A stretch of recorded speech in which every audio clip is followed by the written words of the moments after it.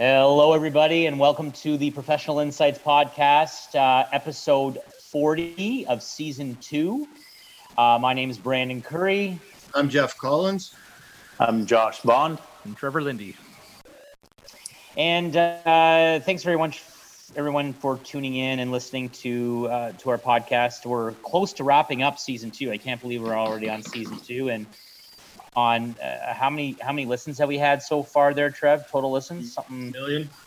No, we're 45,000. We're big in Bangladesh. We're around 4,500 right now, I think. We're big in Bangladesh. Okay. Now, Trev, I was watching Bloomberg this morning, and or maybe it was yesterday. I don't know. All the days are mashing into one. So I got a question for you. It popped on the news that, and I don't know if you've heard anything, but the president of CMHC, am I hearing that right, is looking at requesting to remove 5% down payments on first-time mortgages or just mortgages in general, and increasing that to a minimum of 10% down payment. Did I understand that right? Evan Seidel of CMHC, president of CMHC, has put forth a recommendation right now. I've actually had 2 phone calls this morning already about it. And we're recording, what date is it? It is Thursday, May 21st. So this is all happening this week. This one will be out by June 5th. So the recommendation that they have made is that increasing the down payment requirement from 5% to 10% minimum for all borrowers. It is a recommendation that has been made. It's not law. Nothing is set in stone that this is going to happen for sure. But the logic and the mindset behind it really comes down to there isn't a lot of, so if house prices go down and you're only putting down 5%, on a 5% down scenario, let's say, buying for $400,000, 400,000, you're 20,000 down at 5%, your default insurance premium gets added into the equation. And if memory serves me correctly, I believe that brings your mortgage balance starting to $396,400.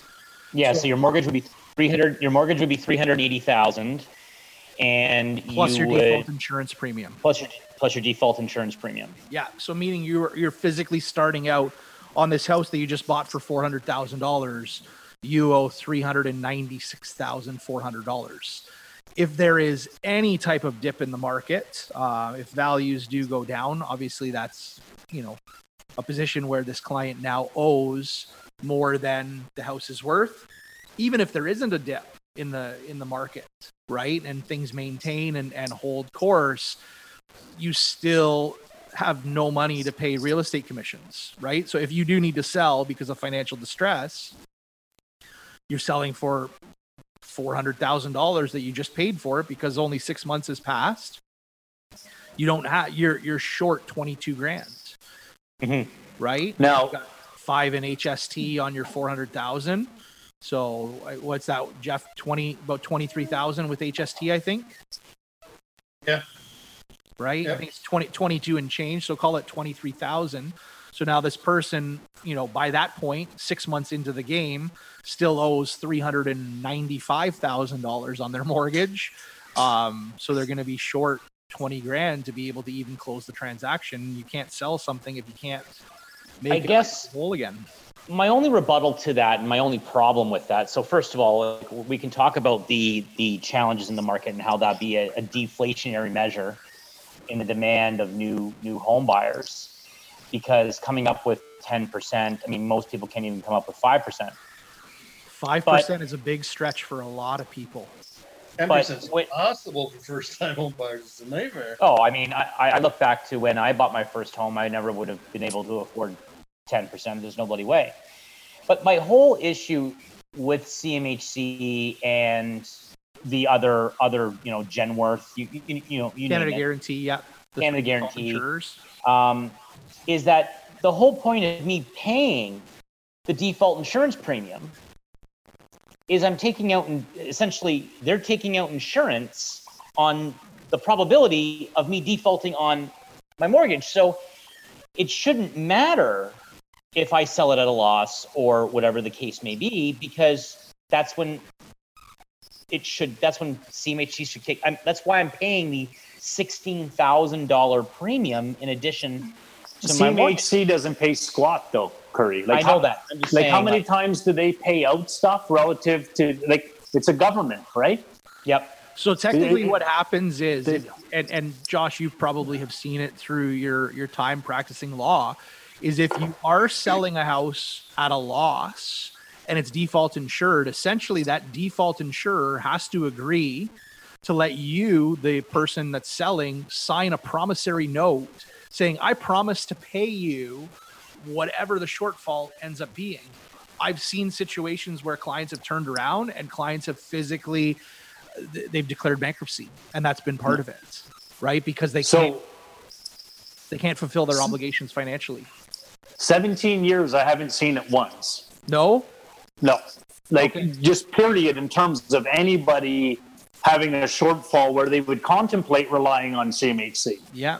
I'm talking probably in excess of 12,000, 13,000 transactions that I've had my mitts on. Yeah. And I can think of three off the top of my head with clients that have either they were a client of mine at that time, or they've become a client of mine since, whatever, that I know that have been in that situation where they've signed promissory notes. Two of them bankrupt, one of them not, right? One of them the promissory note. Here's where I don't understand though. The insurer insures the mortgagor, the person giving the mortgage. That's the whole point. No, the insurer protects the bank. That's my point. The mortgage, the mortgager, Okay. the lender, Okay. Person, yeah, giving the mortgage, not getting. Sorry, I thought you said getting the mortgage. No, that's the mortgagee. Yeah. Okay. So my point is that regardless of what you sell it for, the value, the balance. So let's use an example. Same example. I put 5% down. I have a mortgage for $380. They tack on $16,000 of CMHC fees. My mortgage is at $396. I lose my job. I got to sell it for $400. I hire Jeff. Jeff sells it in his miraculous way for $400,000, pulls a rabbit out of his hat, and tax on a 5% commission, which is around, we've all agreed, ballpark $23,000, including HST. So the amount that I owe Jeff is $23,000, including HST, and I owe the bank $396, or whatever. Let's say, for easy math's sake, it's $394,000. So your variance there is going to be an additional $6,000 plus the 23, so $29,000. Well, as long as I pay Jeff his $23,000. Right. Let's clarify. It's not just mine. It's mine. The buying agent. Got it. Not the rich real estate agent. No. I pay my 5%. Yeah, okay. You pay the industry. I pay the industry $23,000, including the HST. I'm now down from a $400,000 sale price to $377,000. Right. 400,000 sale minus 23. So I still owe the bank $394. So there's a variance of around $17,000, right? Okay. Right. So 20K, 394, 377, 20K. Right. So then that's when CMHC should come in and pay the bank the $17,000. Realistically, that's the whole point of CMHC. You're in that situation. If you find yourself in that situation, your deal's not closing. Right, and you're going to be in you're going to be in breach of contract. Correct. So that's why I say you need. Then what is the point of CMHC? It's a tax, in my opinion. No, exactly. It's a tax. So my point is, they're selling this idea that we're going to protect the people lending the money in case of a financial downturn, or people are walking away from their houses that they did in the 80s, and they just dropped off their keys and said, "F you guys. We're going to protect you." Okay, so a couple of things. To Jeff's comment about it's the brokerage that gets the money, it's both parties that get the commissions. Yes. I will step. So something important to note about that is Jeff, as the listing agent, is the last person to get any money. So if the default insurer, the bank in this equation, is not willing to allow Brandon, in this case is the seller, to sign a promissory note to say, I promise to pay you this $20,000 that I am short, Jeff doesn't get commission. Potentially the vendor or the buyer's agent doesn't get paid. The brokerages don't make any money. So to what Josh is saying, this transaction doesn't close. This seller is in breach. Right? Yeah. So I think more so what it's geared for is those situations where you're trucking along, and you're like, can't make the payments. Here's my keys. Yes. I've defaulted. 2008 when they all walked away because the equity was negative. Correct. It was like leasing a bunch of cars after a year trying to sell it and it's not worth nothing. That's right. It was negative. Yeah. In Canada, not so much. But yes, we had a bunch of people walk away. Canada, we were safe. We barely went down in 2008. We stayed flat. Yeah. We had shorter mortgages too, though, right? We always had shorter mortgages. They got the most messed up situations over there for their mortgages. But so this goes back to my question: what is the point of Genworth or CMHC? What is their role? If they're not going to protect the lender in that type of a situation, then what is the point of me paying that $16,000 fee? You have to. I get it. I have to, but what does it protect? Well, it's just their business. They're making money off it. I think it's not doing nothing. Yeah, so they're completely useless. But it protects the bank to make sure that if you, Brandon, aren't going to make your mortgage payments, the insurer will work with you. So the insurer will make the payments to the mortgage company. The insurer will attempt to work with you to get caught up on those payments or whatever the circumstances being, right? Like this whole, everybody, the deferral of mortgages, right? We've talked about this a little bit, just kind of in general conversations and how people have deferred because of COVID, right? A lot of people think like this is this miraculous thing that has just kind of been introduced. Well, no, technically, if you are in financial hardship, this has always been there. It's always been in the background of the default insurers. If your mortgage is default insured and there's a major financial life event that has happened for you, you could defer and the insurer will work with you to try and get you back on track so that they don't have to work with the bank and lawyers to force power of sale to get you out of the house to sell it potentially at a loss. Right? When you're in a power of sale position, at the end of the day, the banks, default insurers, everybody has recognized that there will be a loss, that they have agreed to pay the real estate commissions to the real estate agents. So in those situations, people are making their money, the wheels are turning. And if there's any profits that are realized from that in those situations, you, the consumer that owns the home, would be reimbursed the difference. I highly doubt that there's going to be any money. It's going to be eaten up in fees and. Is this just CMHC kind of proposing this? Is Genworth doing the same thing? Are the credit unions? Right now, it's CMHC that's proposing this to the House of Commons, thinking because there's speculation out there that we are going to see a 9 to 18% drop in the price market. Yes, in the market. They're on crack if they think that. So. I think we're pretty protected. I think Toronto might see a drop. Yeah, I think they're already seeing a drop. Your Vancouvers, your Montreals, your big hubs, and what they do is when they look at, you can't look at. This is what I always tell people. You got to look at. You can't look at averages. You have to be able to look at medians, right? And you got to take especially Toronto and Vancouver out of the mix because they're such a huge economic hub that it just. Throws everything off. It throws everything off, right? Yeah. Yep. But I mean, listen. At the right now, or is it just me? What's that? When Brendan's talking, it lags for me. It must just be on your end because it seems it's fine coming through on mine. Okay. Once in a while, it lags on mine. Just on Brandon when he talks, that's it.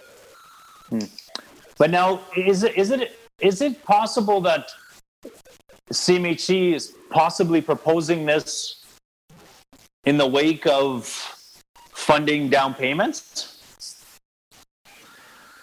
Like you're referring to the home buyer incentive program that they announced earlier? Yeah. I don't think so. This is them This is them predicting hardships on these deferral plans for the last 2 months. The mindset is, he's call it protecting his legacy or whatever, because he's done at the end of the year, just trying to figure out a way and saying, if the market does dip by 9 to 18%, what are these people going to do? They don't want to have... From a mortgage approval point of view right now, Trev, yeah, with so many first-time buyers probably out of work, because there's a lot of people that would categorize in the jobs they're laid off right now, they're going to have a hard time to qualify for mortgage regardless right now, right? Depending on the circumstances. So if you are, as a consumer, first-time home buyer, repeat buyer, doesn't matter. If you've entered into a purchase and sale agreement and firmed up your purchase and sale agreement prior to March 25th, 2020, that's kind of been the date that they've stamped on this COVID-19 lockdown. If you've entered into that agreement prior to that date, then the lender's still going to fund the deal and close on it for you, even though you may be laid off from work right now, because you'd be in breach of contract. So financially, they don't want to put people in those positions. That's kind of the message that's been delivered.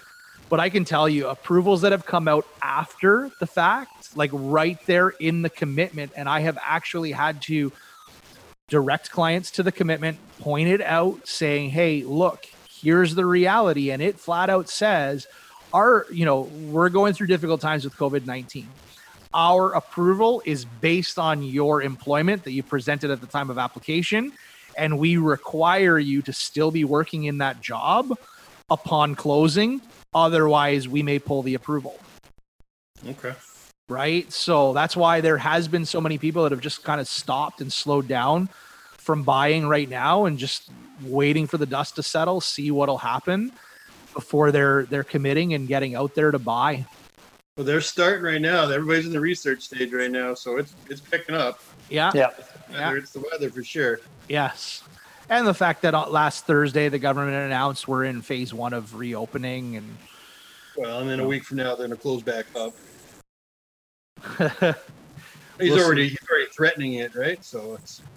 So, We'll I mean, in essence, the CMHC is proposing something that will likely benefit predominantly them in the long run. Yeah. Yeah, They're stacking the deck and making more money. I don't know if it's going to help them in the long run, given the fact that we have the lowest default in the world, right? In our housing market, we have one of the most financially stable mortgage industries. So CMHC must have big coffers then. I don't know what it is. I don't understand the idea behind the proposal. Why they're, again, it's very, very early stages. It's not happening.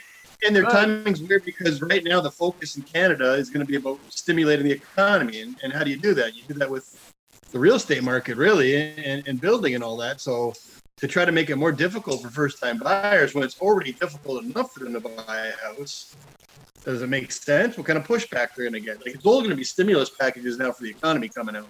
That's what's going to happen. I read an interesting article, what was it, Maclean's last night, where it actually said right in there, could CERB be the basic universal income product? Yeah, that's the big income fund, right? Kind of that being. Have we had a thing about turn that into yet? that?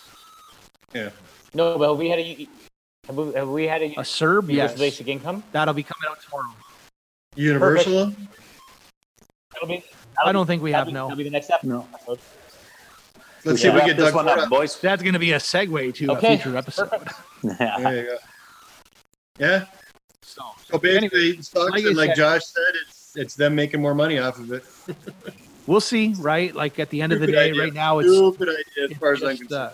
I won't disagree with you. I think that it would be extremely detrimental to the the majority of population, because, often we think 5% down, we think of that first-time home buyer, but, my office, Neighborhood Dominion Lending Centers, we've had emails kind of floating around of saying like, and even was it NDLC? It was also like I Love Mortgage Brokering, Facebook group that we've got as brokers, that a lot of people, even repeat buyers, are in that financial position that they're doing 5%. Like the amount of deals that I will do for a client that financially they've incurred a lot of debt for whatever reason, misspending, financial distress, doesn't matter what it is, that they've incurred all this debt from, where now they're selling the house.